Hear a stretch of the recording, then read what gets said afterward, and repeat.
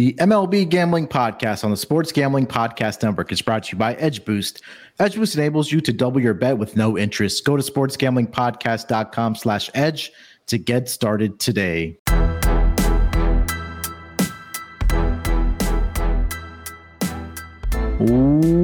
Welcome, everyone, to the MLB Gambling Podcast, part of the Sports Gambling Podcast Network. It is Friday, June the 2nd, currently 5:04 on the East Coast, here to talk about the Saturday games. We'll dig into a few games that we do like, so lock, dog, and total, and then we'll also talk about the AL East division, get updates on that division, and see if there's any future bets that we can take advantage of.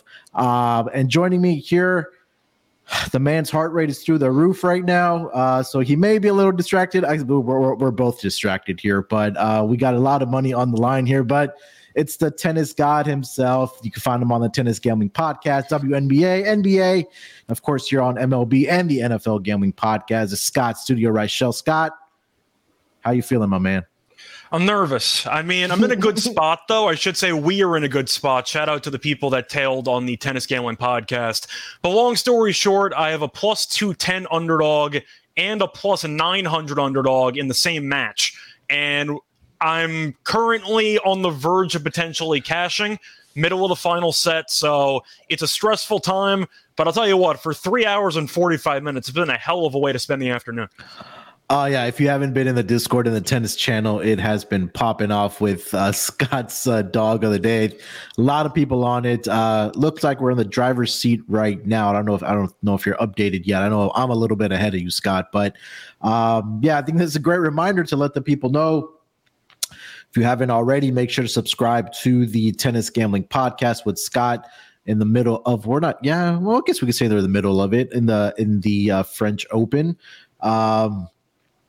Scott puts out a show almost every single night for the Tennis Gambling Podcast, so make sure to tune in.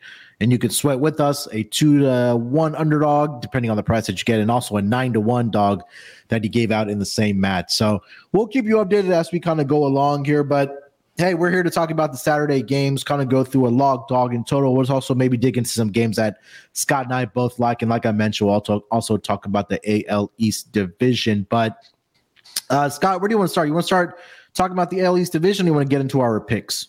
I'll let you pick, whichever you prefer. Let's get into our picks here first. We can kind of go through it. We'll just go log, dog, and total, and then we'll kind of work our way from there. So why don't we start with the total? I'll lead it off here. I'm going to go over to that game on Saturday between the Arizona Diamondbacks and the Atlanta Braves. And we have starting pitchers on the mound of Spencer Strider for the Atlanta Braves. And then Ryan Nelson gets a start for the Arizona Diamondbacks. And I am going to jump on the Atlanta Braves team total over in this game. That number is probably going to be around 5 or 5.5, depending on your book. But Scott, I'm just simply fading Ryan Nelson here. He hasn't been very good thus far this season for the Arizona Diamondbacks.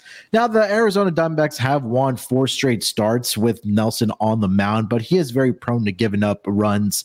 I know he's been pretty solid over the last 3 games where he has a 1-0 record with a 3.31 ERA. But at home thus far this season in Arizona, he is 2-1 with a 6.75 ERA, 30 2/3 innings pitched. He's allowed 23 earned runs in that span. And you also kind of take a look at his home starts and what he's given up to the opposition. I'm trying to pull that up here as we speak. So give me just 1 second. At home thus far this season, I believe the over is 4-1 in Nelson's starts. Let's see here. Give me 1 second if I could get this query correct.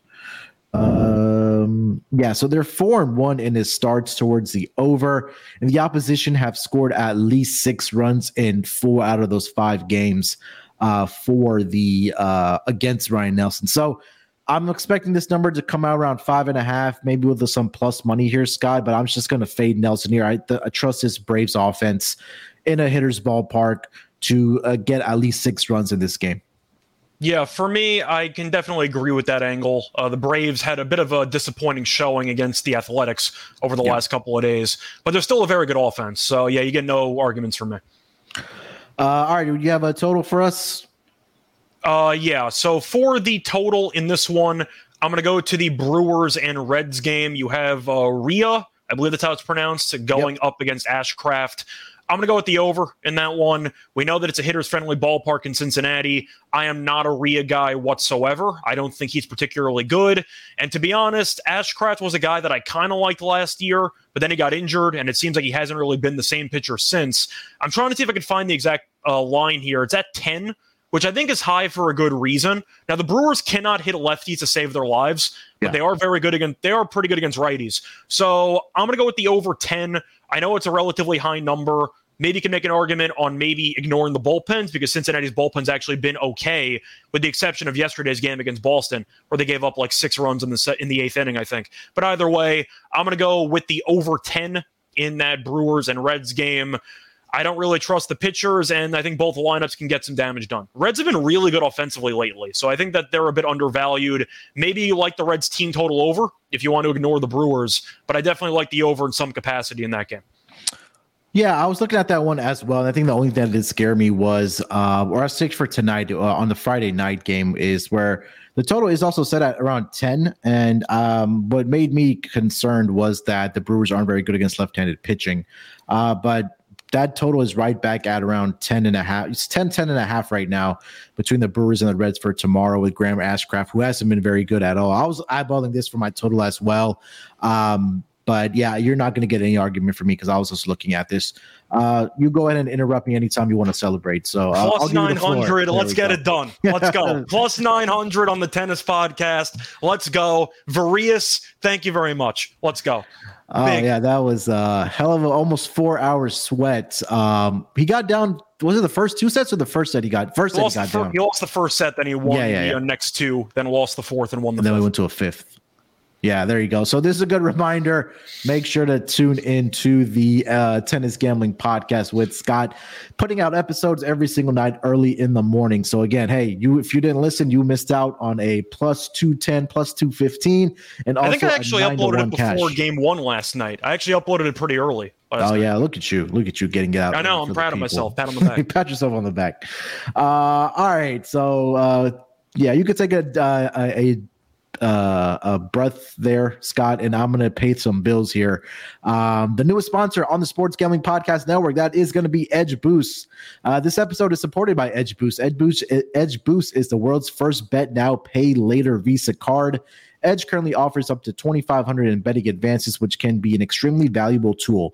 Imagine what you can do with an increased bankroll. Get down on some of your favorite futures without tying up your bankroll for months. Double down on a favorite bet you like, or even use to create an awesome middle or even a hedge opportunity, or put even more money down on some French Open picks by Scott, and he's going to cash you out. Edge Boost isn't some sleazy loan shark, as they charge 0 interest. Do you know of a way to access more money to place on your favorite bets without paying any interest? You don't need to borrow it from your grandpa or your grandma or your aunt or uncle to find that hedge opportunity or get down on futures. Hey, Edge Boost is here for that. Support SGPN and grow your bankroll by going to sportsgamblingpodcast.com/edge to sign up. That's sportsgamblingpodcast.com/edge. Must be 21 years or older to use.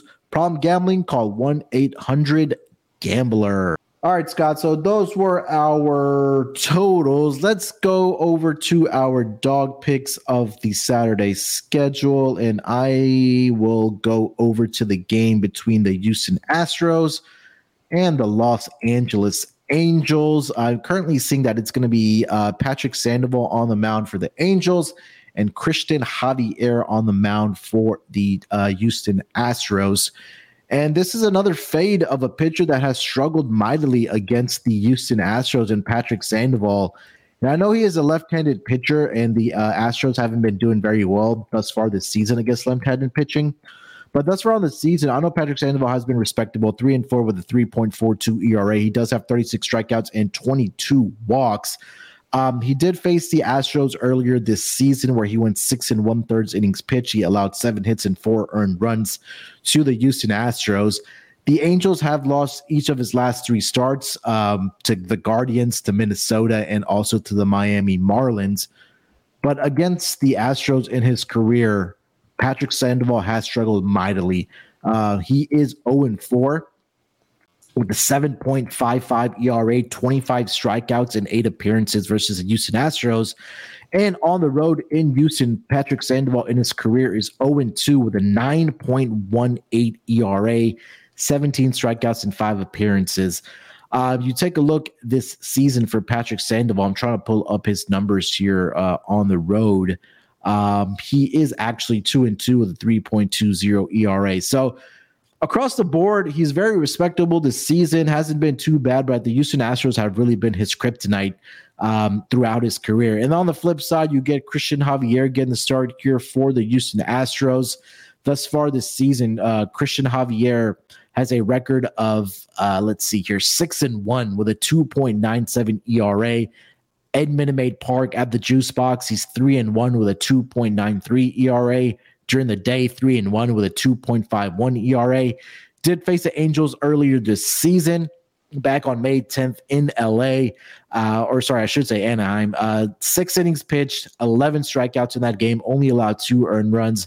The Astros squeaked by with a 5-4 victory in that game. But I think what's been more impressive here for me, Scott, with Christian Javier against the Angels in his career, he is 4-1 with a 2.65 ERA, 63 strikeouts in 9 appearances. And over his last 3 starts against the Angels, 14 strikeouts, 10 strikeouts, and 11 strikeouts. So if you want to get down on a strikeout prop here for Christian Javier as well, if you want to ladder it up all the way up to 10, like I mentioned, he's done in the last 3 starts against the Angels, double-digit strikeouts, and earlier this season as well, back on May 10th, 11 strikeouts. So for my dog, I'm going to go with the Astros -1.5. That number currently on DraftKings is at +120. I think the Astros take care of business with Patrick Sandoval and Christian Javier on the mound here, Scott. Yeah, so for mine, I'm just going to go with the better team getting a good price. And I do think there's an overvalued pitcher based on name brand as opposed to his performance this season.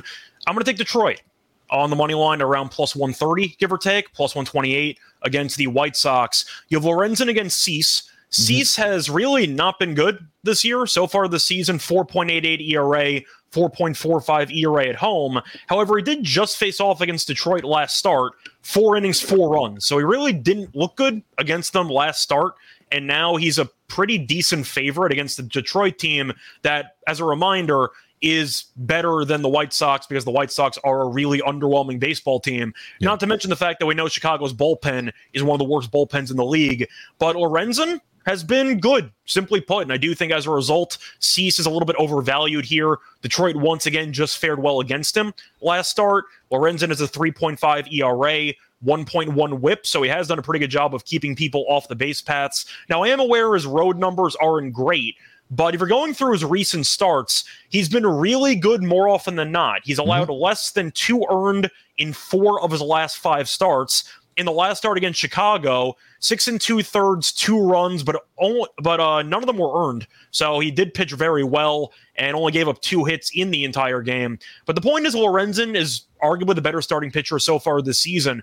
And based on the overall bullpen and the form of both teams, give me Detroit a plus money. I think the White Sox are just a bad baseball team. Yeah, I really think you're right. I think it's just more of a fate of Dylan Cease, man. I mean, he just hasn't been very good thus far this season. I don't know if it's the pitch clock that's affecting him, but if you kind of go through his numbers, he's prone to giving up the runs for the Chicago White Sox. And I thought this number was a little bit inflated as well. Historically, Dylan Cease has done well against the Tigers, but this guy is a completely different pitcher thus far this season. And on the road, he is 2-1, but the ERA is at a 5.34. And then at home, 1-2 with a 4.45 ERA. So slightly worse on the road, but at home, he hasn't been able to get the wins for the White Sox. Does have 19 walks in 32 1/3 innings pitched at home as well. So I know the Tigers are missing some guys, but again, with Dylan Cease almost looking like he's throwing batting practice out there in some of these starts, this could be a sneaky play. I think that's just an overvaluation of Dylan Cease here. They are missing some guys, don't get me wrong, but I got to look at that price alone and just acknowledge that the White Sox being roughly a -145, -150 favorite, I just can't do it. It's more of a bet on principle because Detroit has been a pleasant surprise so far in that division after that really bad start. I'm aware they're shorthanded. The Green injury doesn't help. I believe he's going to be out for potentially the rest of the year. So that's a bit of a concern. Yeah. But I got to go with the numbers. And the numbers suggest the White Sox should really be probably minus 120 in this game, minus 130. But around minus 150 and change, that's a little bit too high for me. I'm going to go with the value with the better team. All right. Let's get over to our locks for the Saturday schedule. Let's see here. I am going to go Texas Rangers on the line here. And tomorrow is going to be Marco Gonzalez for the Seattle Mariners. And Andrew Heaney gets to start here for the Texas Rangers. Currently on DraftKings, this is at minus 130. And with Marco Gonzalez here of the Seattle season thus far, he is 4-1, but he has a 5.22 ERA. On the road, 3-1. The ERA is at 7.17. Now, I think a lot of those runs came in one start, and I'm trying to be low for me. Let me try another one. Marco Gonzalez, where is he? I think there's a late game tomorrow. Oh, okay, here we go. So, all right, here we go. Like I mentioned, 4-1, 5.22 ERA overall. On the road, 3-1 with the 7.17 ERA. But he's given up eight. He gave up 8 earned runs to the Red Sox in one start. He gave up 5 to the Toronto Blue Jays as well on the road. And I think more so what got me to bet on the Texas Rangers here, Scott, is that they're one of the best teams against left-handed pitching thus far this season. You kind of take a look at their batting numbers. They're number 5 in team batting against left-handed pitching. On base percentage, they are number 1. Slugging, they are number 4. OPS, they're number 3, and WRC plus, they are number 3. So top 5 in most of those, or in all of the statistical categories that I like looking at. On the other side, Andrew Heaney gets a start here for the Texas Rangers. He's been pretty good thus far as well for the Texas Rangers. I know this has been one of those guys that historically or over the last couple of seasons we wanted to fade. But the Rangers have actually won 3 straight starts or 3 straight of his starts by the counts of 11-3, 13-3, and 5-3. And over his last 3 starts, he's 2-0 with a .95 ERA. He's only allowed 2 earned runs in that span. The ERA is a little inflated at home, where he is 3-2 with a 5.34 ERA.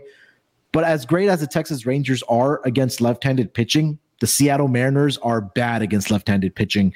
On the season, the Mariners are number 29 out of 30 teams with a .221 batting average against left-handed pitching. On base percentage, the Seattle Mariners are also number 29.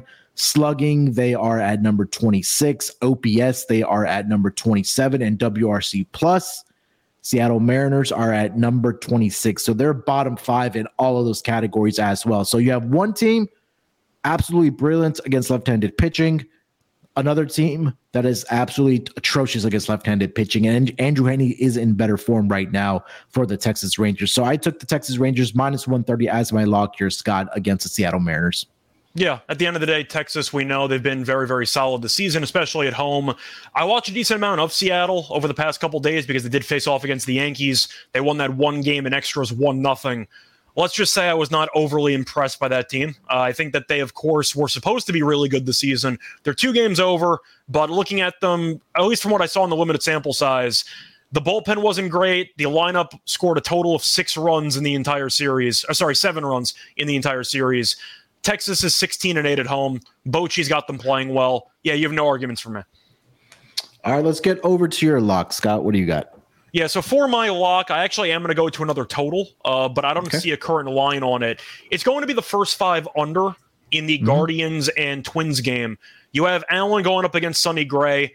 I've been a really big fan of both pitchers with their recent form. Allen's been really just a shocking surprise in how he's been really good. I believe he shut down, who was it, Baltimore last time out? He had 10 strikeouts. I believe so, yeah.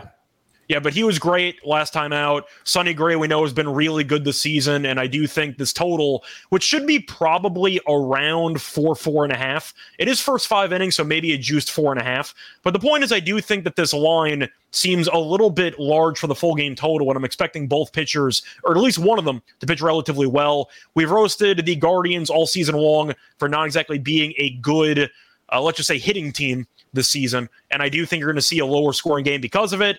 I know it's in Minnesota, which is kind of a hitter's friendly ballpark, but Sonny Gray, 1.94 ERA. He's allowed 0 home runs this entire season, 1.27 ERA at home. Now, the last couple starts, he has been a little bit worse, but still giving up around like 2 earned. So I do think he should pitch well, and Allen's been good too. But for a first 5 total of probably 4.5, feels a little bit high to me. I'm going to go with the first 5 under in that Guardians and Twins game. Yeah, I've said this all throughout the week, especially on the pod, that anytime I do want to back the Twins, it's in the first 5 innings with Joe Ryan and Sonny Gray on the mound, because those two guys have by far been their best pitchers thus far this season. And like you mentioned, Logan Allen has been surprisingly doing very well for the Guardians here as well. So, yeah, I can see a possibility where the Twins are up 2-1, maybe a 2-2 type of game by the end of 5 innings. But I trust Sonny Gray at home as well. Like you mentioned, his numbers, he's been fantastic in Minnesota. Let's have a rec 3-0 with a 1.27 ERA. So I don't trust his Twins bullpen. I've seen him multiple times because I've backed Joe Ryan and Sonny Gray in the first 5 innings. And then I think it was the last 2 starts with Sonny Gray at home where he was up at the end of 5 innings. And then the bullpen came and just absolutely gave up a whole bunch of runs. So I think you got it right where you want to take the first 5 under before the bullpen gets involved for the Minnesota Twins. For the record, if you have a choice between like a 4 at even money or maybe a minus 130, 4.5, I'll take the 4.5. Yeah, just 100%. Yeah, I agree. All right, so those are going to be our lock, dog, and total for the Saturday games. Before we just get into discussion about the AL East division, let me tell everyone about the 2 contests that are happening right now over on the Sports Gambling Podcast Network app. It's the NBA Finals, which tipped off on Thursday night, and also the Stanley Cup, which starts on Saturday between the Florida Panthers and the Vegas Golden Knights. 2 contests happening for those 2 final matchups.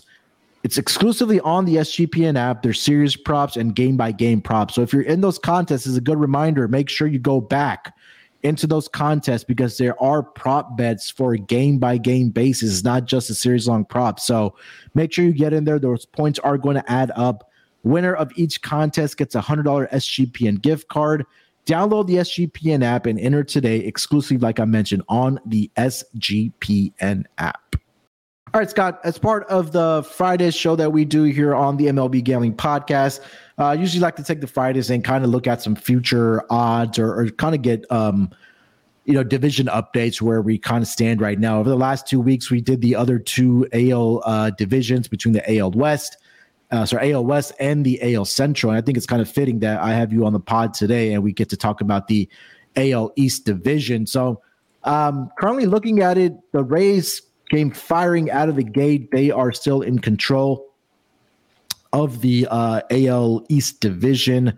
I'm quickly trying to pull up the standings here. Give me 1 second. So right now, the Rays have a record of 30. I think it was 36 and 4. Sorry, 40. The Rays are 40 right and now. 18. Yeah. They have a 4-game lead over the Baltimore Orioles, who are in second place at 35 and 21. Now, Scott, the interesting part about this division is that every single team in this division is above 500. The last place team, the team that I am a fan of, but the Boston Red Sox, are sitting at 29 and 27. And they're 10 games back of first place of the Tampa Bay Rays. Now, kind of put that in perspective, if they were in the AL Central division, they would be in second place right now, half a game behind the Minnesota Twins, and they would be tied with the Seattle Mariners for third place in the AL West division. But I guess we kind of go team by team here, kind of give some thoughts here, and then we'll, also let me update on the division odds right now. Then we'll kind of go team by team and see if we can maybe find some value here and get down on some future bets here for this division, whether it's division winner or league winner, miss playoffs. So currently as it stands, the Rays are a minus 190 favorite to win this AL East division, followed by your Yankees here, Scott, at plus 320, the Blue Jays plus 950, Orioles are 10-1, and the Red Sox are a woeful 45-1 to win the AL East division. And we saw the Rays come firing out of the gate. They had some easy opponents to start the division. I believe it was the Nationals, the A's. God, I forgot who the other team was. But they're 22 games above 500 right now, 40-18. Have a run differential right now of plus 119, which is the best by far. The second best in the entire MLB. The Rangers are the number one team as far as run differential at plus 131. But Scott, what have you kind of seen from the Tampa Bay Rays team that has led to their success so far this season?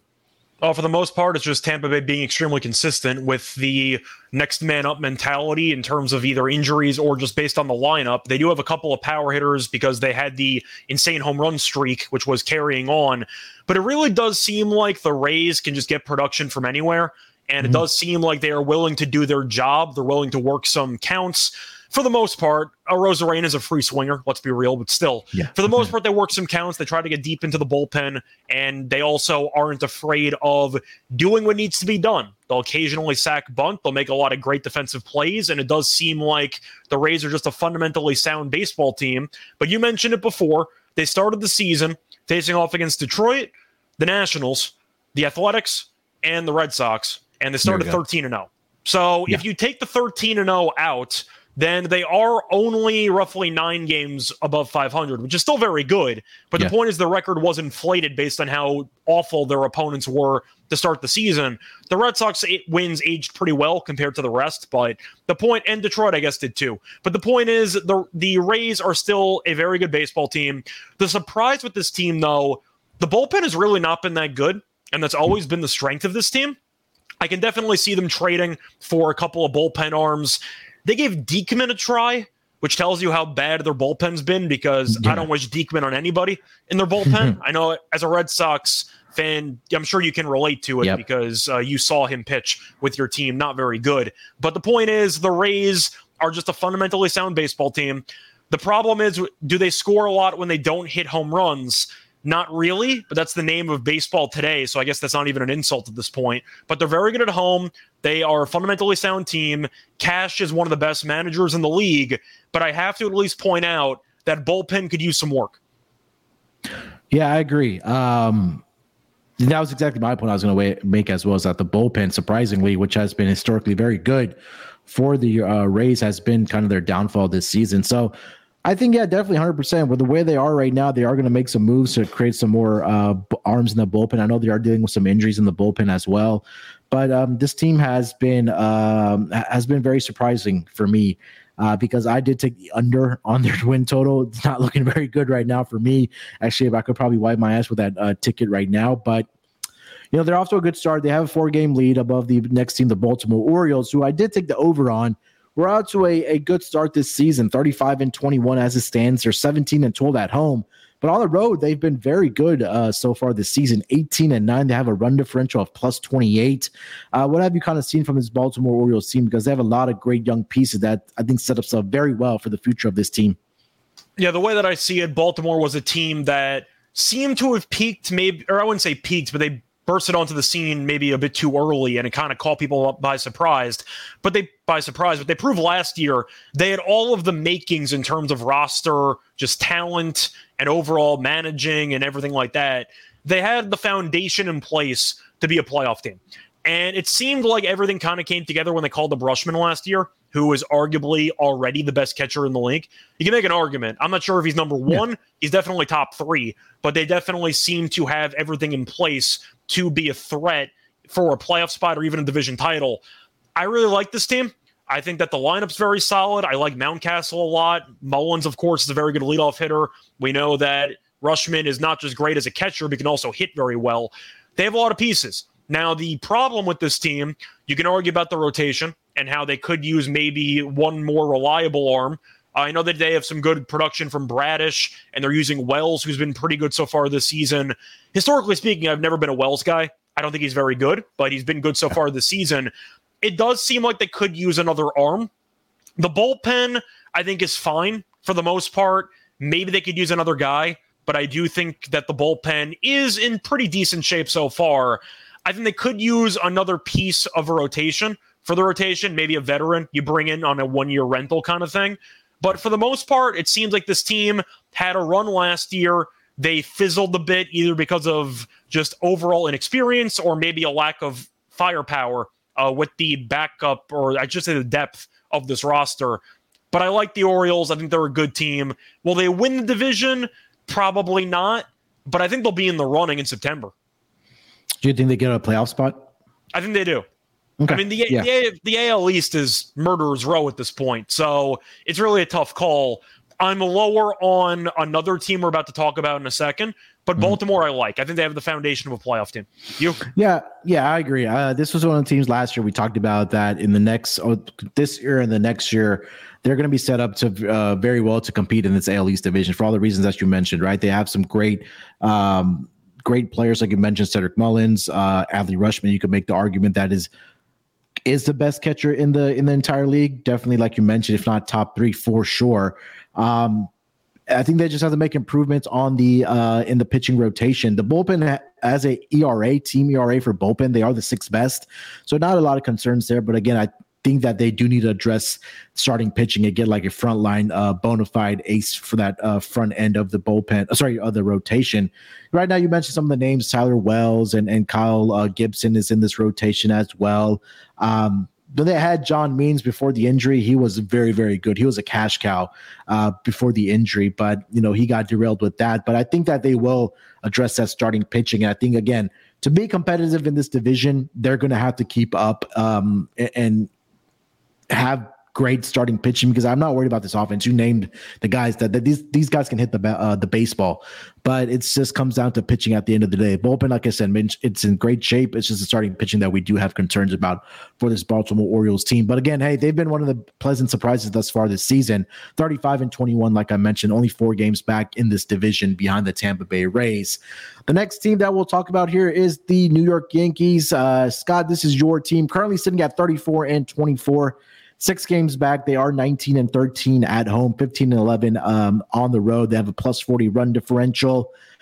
I'll let you take the floor here, man. I want you to lead off with your Yankees. What are you thinking about this team? As a fan, so far, I'm pleased. Could they be better? Yes. Could they be worse? Yes. I think that they're fine. I think they're on pace for a classic 91-win season, 92-win season, something like that. They battled injuries because Stan got hurt. What else is new? He's supposed to come back, I believe, tonight. So they are going to be getting some reinforcements back. But Stan has not played for a long time, and they were able to kind of hold serve. Judge missed about a week or so on the IL. Rizzo got injured. I don't believe he's returned to the lineup yet, but he's been out with a bit of a neck issue. So the point is the Yankees have battled some injuries, and as a result, Donaldson, I'm not a fan of him, but he's also coming back. He's joining Stanton for the upcoming series. So the Yankees, with the injuries they've had, they've been good. The problem is I still am not totally sold on the depth of this team, and most importantly, Aaron Boone. I don't think he's a good manager. I feel like that's well documented. I feel a lot of people feel that way.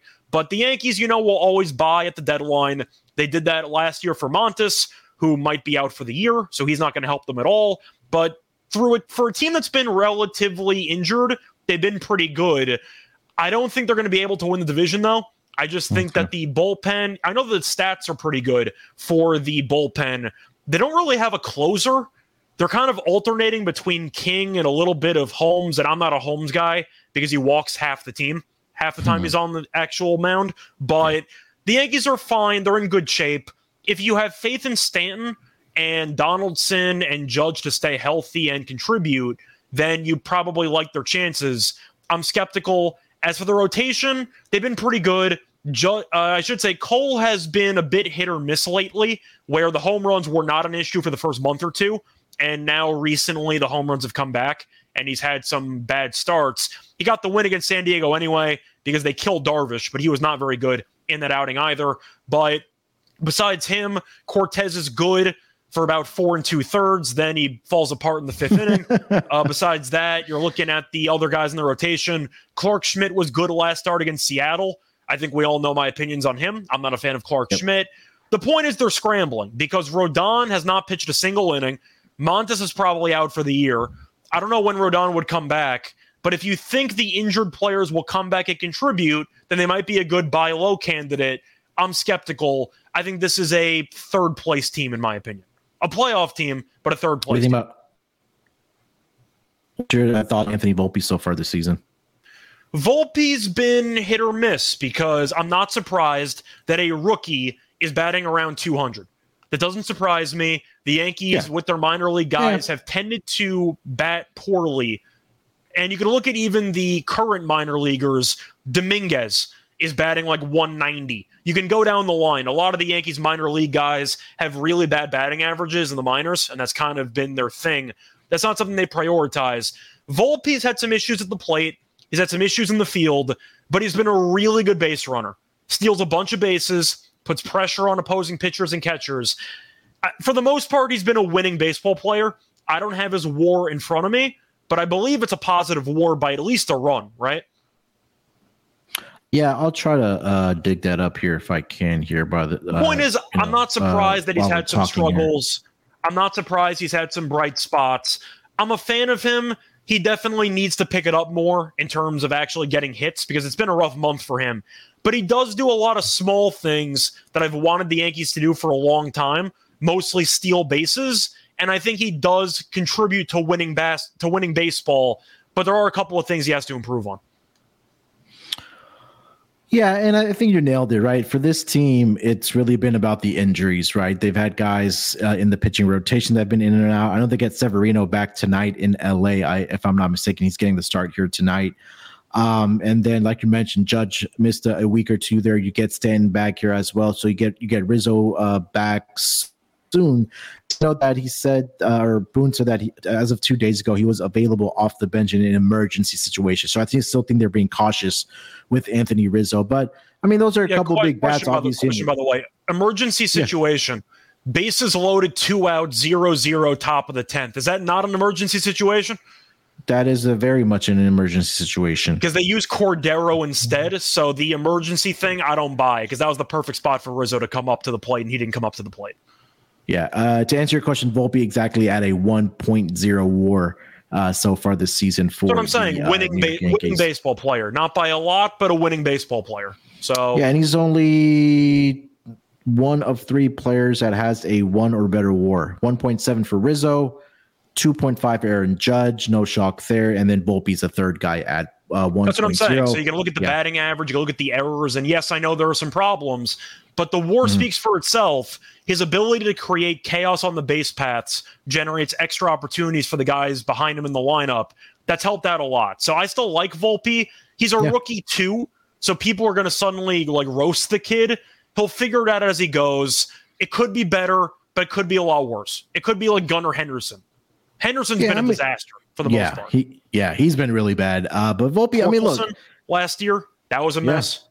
Jared Kelenic, when he first came up for the Mariners, it takes time. Yeah, I'm not going to panic over a first-year batting average.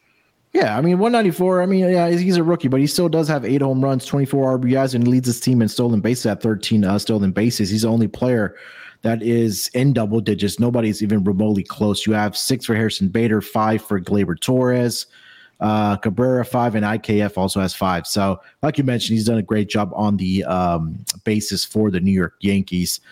Getting over to the next team in this division, which probably had the most hype, I guess, coming into this year, was the Toronto Blue Jays for a lot of people. They are currently 4th in this division. That's sitting at 30-27, 9.5 games back of the division lead, 15-10 at home, 15-17 on the road. They do have a plus 25 run differential, Scott. And I think the biggest thing for this team is that baseball fans, and I think a lot of Toronto Blue Jays fans, are just not a fan of this manager. I think it starts there for this team. On paper, this team looks like they should be a World Series contender, and they've been in that conversation for a lot of people over the last couple of years here. but I just don't think they have that manager that is the right. The manager right now is not the right guy, John Schneider, for this team. But I don't know if you have any thoughts on that, and then as a team as a whole here for the Blue Jays. Yeah, I think that he's a bad manager, and I think they're going to miss the playoffs. So I'm not a fan. You're looking at the lineup. Bichette, we know, is leading the AL in hits. His batting average is insane. He's been really good. Guerrero, can we just be honest and say we expected a lot more out of him? I think the expectation that every person has every single year for Vlad has been, okay, this guy needs to go out and hit 50 home runs and bat 300. But his numbers are fine. Like, it's 285, 8 home runs, 35 RBIs. But I feel like as soon as he got called up, people were expecting like series MVP candidate level production.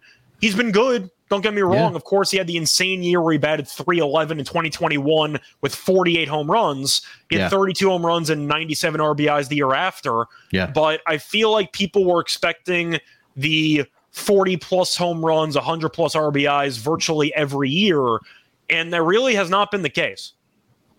Yeah. I agree. Bo Bichette has been the guy for this team thus far this year. He has the WAR of 3.2. He's batting 332 thus far this season. 12 home runs, leads his Blue Jays team. 39 RBIs, also leads his team. 130 total bases, leads his team as well. But yeah, I mean, look, they're kind of middle of the pack here. There's been a lot of hype. They're very top heavy at the top of their pitching lineup. Their batting lineup with Bo Bichette. Springer has been a little bit underwhelming since he came up from the Astros. I know he's been dealing with a lot of injuries since he came over to Toronto. And we just talked about Vlad, how a lot of people have that expectation of him being a minimum 300 batter, expecting him to hit 40, 50 home runs every single year and have 100-plus RBIs. And Chapman was insane out of the gates, but ever since the first month, he's been really, really bad. Yeah, and then after that, it's really a big drop off. I mean, Kevin Kiermaier, he is batting 311, 295. He's been really good for them. That kind of shocked, especially in center field. Yeah, I agree. I really like the pickup when they picked him up, especially because they made that defensive shift in their outfield with the guys that they did bring in. But it's just a manager thing, man. I mean, I don't know how many wins he's worth, but this team should be a lot better than they are right now, Scott. Also, we didn't mention, if we're talking about struggling batters, I got to mention Kirk, who batted 285 last year. Yeah. He's down to 252. Base percentage is still fine at 353, but you kind of expected more than 2 home runs, 14 RBIs at this point in his career, at this point in the season, I mean. So it does feel like Toronto's offense is pretty top heavy, which is why the offense is kind of underachieved up to this point. Yeah. I'm not a fan of the manager. The rotation. Berrios has been okay at home. On the road, he's been a mess. Gausman's been good for the most part. Kikuchi peaked about a month ago, and he's been a mess for the last couple of weeks. Do you have any other thoughts? Like, I don't think their pitching staff's that good. It's not. And I, on paper, coming into this year and last year, I thought they would be very, very good, but it's really been their quote-unquote ace, who's been absolutely atrocious so far this season, and that is Alek Manoah. 5.46 ERA, a whip of 1.77. He's pitched 57 2/3 innings, and he's allowed a total of 35 earned runs in that span. He's given up 10 home runs. 3 of their 5 stars have allowed 10-plus home runs thus far this season, and he's allowed a team high 41 walks thus far this season. Now, kind of put that in perspective here, Scott. The next guy that's given up the most amount of walks is Chris Bassett at 26. Kevin Gausman, again, has been very, very good for this team. He's already had 100 strikeouts. He has a strikeout per 9 innings at around 12. But other than that, it's been pretty underwhelming for that starting rotation, which had, I think, a lot of hopes coming into the season. Kikuchi does lead this team in wins at 6-2. But again, I think we're going to start seeing the Kikuchi that we're used to seeing versus the guy that, like before he peaked, like you mentioned. So it's been kind of meh for this rotation. Again, we talk about the potential is definitely there with this team. It's just I don't think they have that guy at the manager spot to kind of put it all together and put this team in the right situations for them to translate to more wins. Yeah, and just mentioning quickly the ERAs. I know ERA can argue is a flawed stat, but still, I'm just going to use it for the sake of this. Gausman's 276. We know he's been very good. Bassett's at 380. He's been fine. Berrios is at 386. Same thing. Fine. Not worth the contract, but fine. Manoah's been demotable. I mean, he's at 546. Kikuchi's at 447. So you see my point. You have one guy below 379 in ERA. So that's not a good look for a rotation. I'm still really confused what the plan is for Nate Pearson, who's been their top prospect for several years, and now they're using him as like a 2-inning bullpen guy. Yeah. Do you flip him for Manoah? Like, are they going to use Pearson in the rotation, or is he just your middle relief guy because he was such a hyped up prospect and he's barely started any games in the last couple of years for your team? Yeah. At some point, you got to give him a start or do something different, right? You can't keep using Manoah out there. You can't. Yeah. Don't be surprised if soon we see Manoah ends up on the 15-day IL just to kind of give him a couple. The mystery diagnosis? Yeah. Give him a mystery diagnosis just to give him some time off to kind of get his head together. But, yeah, I think this Blue Jays team, if they keep up the way that they are definitely going to miss the playoffs because that AL West division is very competitive as well.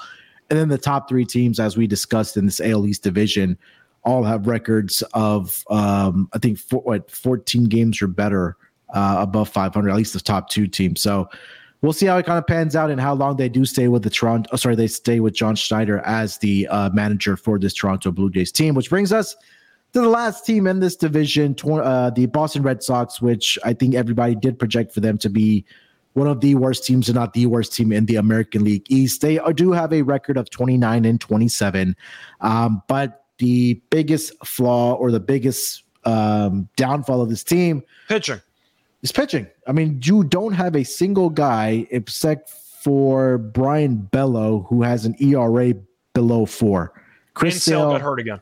Yeah, he got pulled early in I think it was the 4th inning yesterday, waiting for results on the MRI, but he got off to a rough start, started looking like a guy, maybe not of pre-injury, but he was pitching well. He did.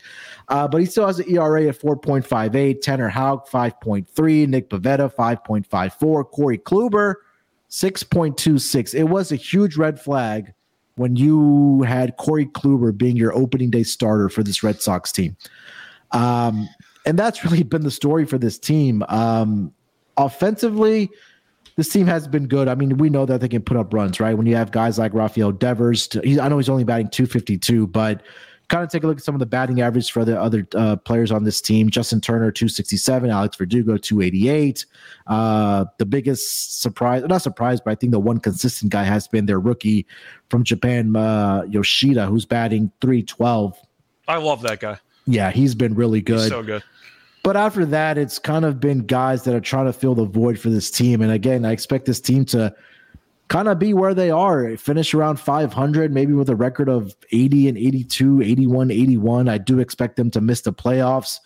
But there's a lot of more question marks about this team and the direction that they want to go than answers right now for this team about this Red Sox. So as a Red Sox fan, you're not really optimistic. You're kind of, weathering the storm and seeing what happens with this team. But I don't know, Scott, give me your thoughts about this team. So I don't think the Red Sox are going to win the division. No. It probably won't make the playoffs. No. Having said that, they're half a game behind Toronto, just for the sake of the standings. They're currently 10 back. Yep. Toronto's a 9.5 back. You're telling me, separated by half a game, the Blue Jays should be 9-1, give or take, and the Red Sox should be 45-1? Separated by half a game?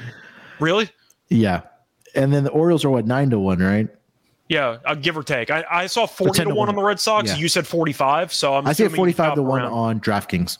Okay, so the point is that you're getting roughly 5 times your money just by betting on the Red Sox. And even though I don't exactly like the pitching staff for Toronto or Boston, Toronto's is better, if we're being honest. But I think we can agree that the Red Sox have a significantly better manager, and it's not even close. Would you say Boston has a top 5 manager in the league, top 3 manager in the league? 5? I would probably say top 5, yeah. I'll say 5. Toronto has what, a bottom 5? Bottom 3. Probably. Maybe the worst. So since I think both teams don't have a realistic shot to win the division, I think that there's better odds on Boston by a wide margin. If I had to price it myself, I would have Toronto at like 12 or 13-1. Yeah. And I'd probably have Boston around the same price. I think they're kind of neck and neck. Toronto should maybe still be a cheaper option because they have more talent on the roster, if we're being honest. But I do think those odds are absurd comparing them in the market. So if I had to pick one of the two long shots, so to speak, Boston would be my long shot flyer Hail Mary play. It's not going to get there. I think that Boston could maybe make a case for a playoff push, but in reality, will they trade people at the deadline? Maybe. Yeah. Besides Devers, they kind of traded off half the team, so they might be selling. So we'll see what happens. Yeah, I think the only two safe bets on this team right now are probably Yoshida and Rafael Devers because they did Sale. You can't move Sale if you want to, so he's going to be there. Yeah. And kind of looking at the make or miss playoff odds here before we wrap up the show for the sake of argument, kind of going down the list. The Red Sox right now, plus 360 to make the playoffs, miss the playoffs, minus 450. For the New York Yankees, to make the playoffs, minus 425. No is at plus 340. Orioles, yes, minus 105. No, minus 115. And then going down further on the list, I think this is probably where our bet is going to be, Scott. Blue Jays, yes, minus 130. The no is at plus 110. Yeah. And then for the Rays, obviously minus 2,500 to make the playoffs, and then no is at 13-1. So what makes it tricky this year is that in past years it was the AL East getting roughly 3 teams in for at least the play-in minimum. Now Texas is actually good. So you might get another team in another division who's actually the AL West might get 2 teams in, which doesn't typically happen because Houston usually runs away with the division in the first month. We saw Seattle last year, though, do the same thing. So assuming the AL West does take 2 spots, that's another spot taken away from Toronto because we're not picking them to win the division. I do like Baltimore in general to minus 105, but my favorite play has to be fading Toronto. I'm not going to compare it to the Celtics because that implies that the Toronto on paper are a top 5 team in the league, which they're not. But they are a lot worse based on who's in charge of making the decisions. Toronto, I think, will finish around 500. Yeah, I mean, you kind of look at it, right? So, and just to compare to the American League West, because we know the Central's only going to have one team that comes out of the division, which is going to be the division winner, unless somebody goes on some crazy, insane run. Don't think that's going to happen. So right now, I think Texas and Houston get in. And then Tampa obviously gets in. And then the conversation then starts with Baltimore, New York, Seattle, and then maybe you could throw in the Angels into that conversation because the Angels right now are sitting at 30 and 28. That's a lot of teams to compete with definitely an inferior manager. Yeah, I agree. So our $100 free bet roll, if we each gave ourselves $100, we probably put that, or we'll put that on the Blue Jays to miss the playoffs at plus 110 on DraftKings right now. Definitely shop around. There's probably better numbers out there for the Blue Jays to miss the playoffs. But as of right now, plus 110 on DraftKings is what I'm saying. And as I say that, the AL East division, I think because a game may be starting here, the division odds did get pulled or somebody is listening to the pod. But anything in the division that intrigued you there, Scott, or do you think just the Rays are going to run away with this thing? I think that Tampa wins the division. But if I had to go for value, I'd probably look at Baltimore. The Yankees, you can make an argument, have the firepower if they're getting everybody back, but that implies that Judge and Stan and Rizzo and Donaldson and the pitching staff, which has already been banged up, just stay healthy the rest of the year, which I don't believe in. Now, Mullins is a bit banged up for the Orioles. That's unfortunate. But you're looking at how the Orioles have played so far this season. They really do check a lot of boxes for a team that could win the division. They're young, they're hungry, they have a decent overall farm system. So they could buy at the deadline if they really want reinforcements. You have a disgruntled star, maybe they make a push. Not a Juan Soto trade, you get the point from San Diego last year, but maybe they find somebody they're interested in to bolster some piece of their team. I think you can make an argument that this team has the pieces in place to make a division run, and they're already in second place. They're only 4 back, and you could find them at around 10-1, give or take.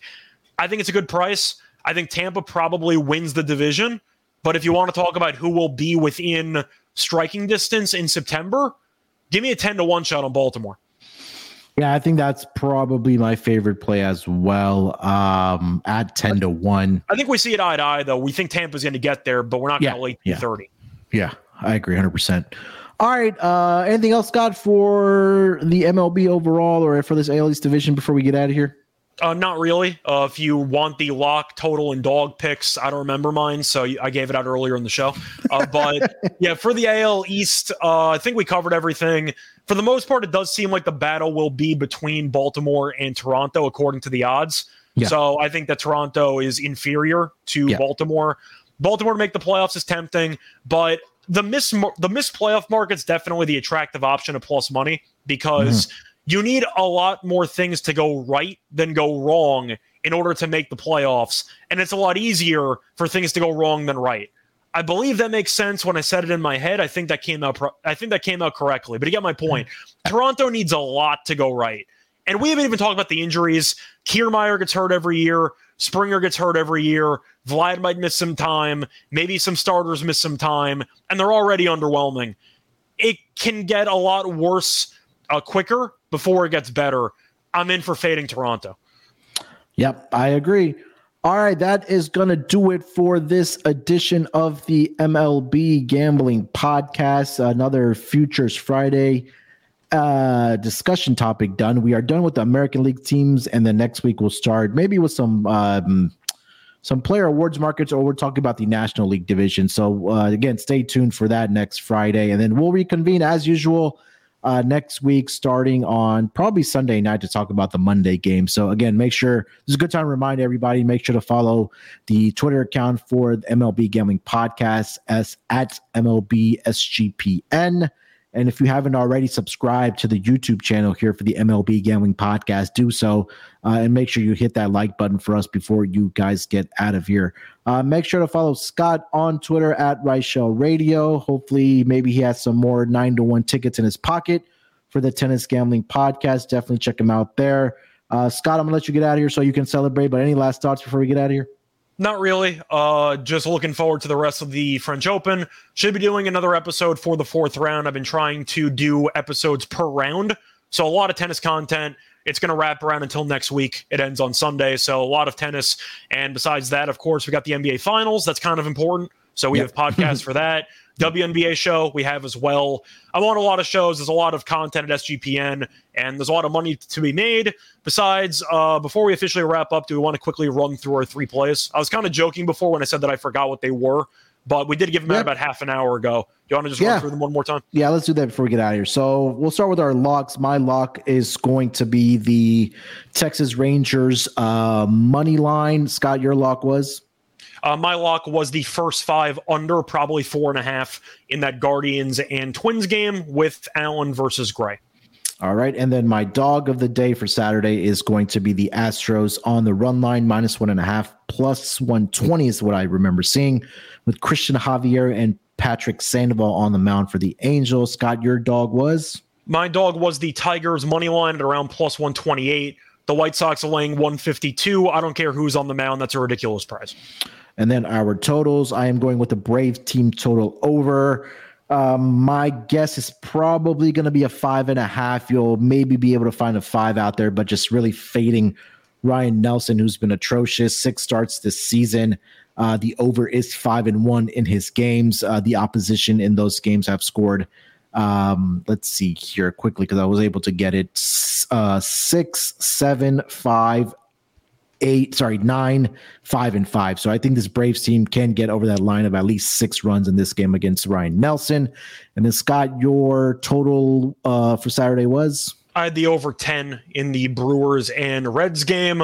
I hope they don't score too much today because they have 5 runs through the first 3 innings, but I got the over 10 in that one. It's in Great American. Ashcraft has not been very good. I'm not a fan of Rhea. And the last time I checked, Ashcraft is a righty, so I don't have to worry about Milwaukee's terrible numbers against lefties. I'm on the over 10. All right. Hopefully we can at least have it a profitable Saturday between myself and one more Scott. thing, by the way. Quick shout out to our friend Adam Rosenberg, who suggested to me to use my bet boost from FanDuel on Jonathan India home run, who hit a bomb in the 3rd inning. Thank you very much. Shout out to you. What was the odds on that? It was initially at, I believe, 6-1, but I'm pretty sure with the token boost, it boosted to like +730, I think. Ooh, nice. So it was like a $25 max, but still, appreciate it. Let me just pull it up quickly. It was +780. There you go. There we go. So shout plus out to him. 780 cash. Yeah. Adam, Adam, if you aren't in the Discord, you guys need to get into the Discord for the MLB channel. I mean, that channel was popping off as soon as 8 a.m. in the morning, guys dropping their plays in there. So definitely, again, get in there. People putting in their plays, Adam putting in his home run prop bets and all that good stuff. Cashes more times than not. So another 7 to 1. First time I've ever hit a home run prop in my life. I was like 0 for 50. Listen to this guy just blindly tail him. Like, maybe I told him, like, maybe steer. He's like, no, it's India. I'm like, okay, I'll believe you. I don't know what I'm doing. And then it just immediately cashes. So, yeah, he's a wizard when it comes to home run props. Yeah, 100%. All right, we'll be back next week for the MLB schedule. Till then, good luck with your bets. Let's break these books off and let it ride.